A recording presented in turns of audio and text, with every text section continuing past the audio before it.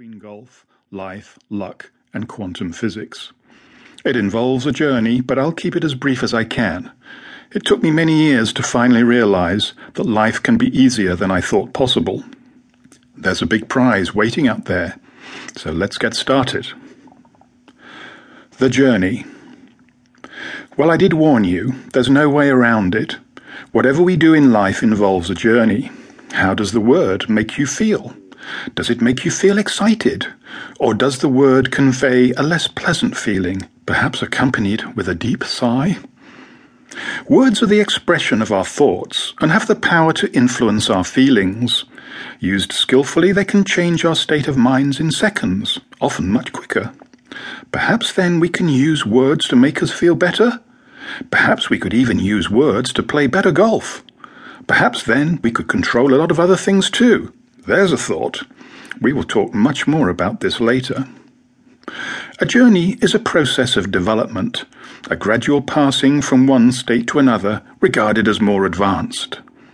A metaphor is one thing used or considered to represent another. Its derivation from Latin means to carry over, and from Greek to transfer. Journey and metaphor are two distinct words, and yet much closer in meaning in their derivations. Before the age of TV, radio, and books, the most entertaining storytellers and jongleurs knew the importance of the helpful use of metaphors to make their point.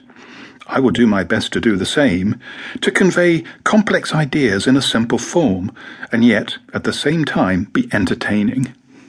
I'm a medical doctor. The only two subjects that interested me at medical school were the unlikely combination of surgery and psychiatry. Not surprisingly, I scored high marks in these subjects, but struggled in most of the others, especially in the subjects that required hours of parrot-like memorization. I did not have that kind of brain. I never understood the importance of learning endless, irrelevant facts for an examination that everyone, even the examiners, knew would be quickly forgotten. I have since discovered that there are a lot easier ways to learn stuff, and these are the methods that I will use in this book. I've always loved travel. 3 years after graduation, I decided to work in Africa for a year. Little did I know then how much this would change my life. The following years were a blur. I worked in war-torn Angola, the deserts of Oman, the swamps of Nigeria, and the steppes of Kazakhstan, and I visited many other countries on business too. During this time I was mugged, imprisoned briefly several times, shot at, mortared, and almost killed in a helicopter incident. In other words, at the time I thought I was having fun, and was lucky to survive these exploits with barely a scratch. I also enjoyed fighting against esoteric tropical diseases such as Marburg. This is a variety of Ebola, and just about the deadliest disease on the planet.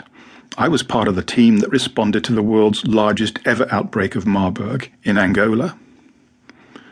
I would have preferred not to have experienced the near-fatal malaria, but the associated out-of-body experience was interesting in a detached way. I could also have done without the less serious dengue, dysentery, and the dubious delights of tumbu infection. It's not a lot of fun incubating and then hatching maggots under your skin. But more importantly, I love my work and the spirit of adventure. I love being a hands-on doctor and coach in a challenging environment. I valued the friendship of the tight-knit and tough expatriate community.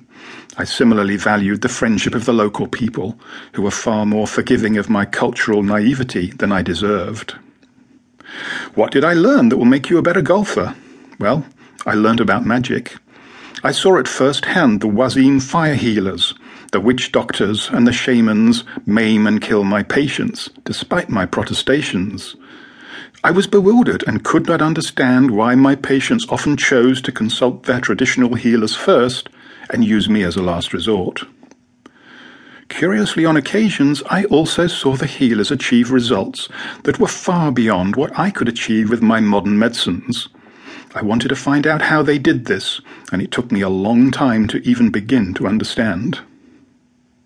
The healers achieved their results by magic.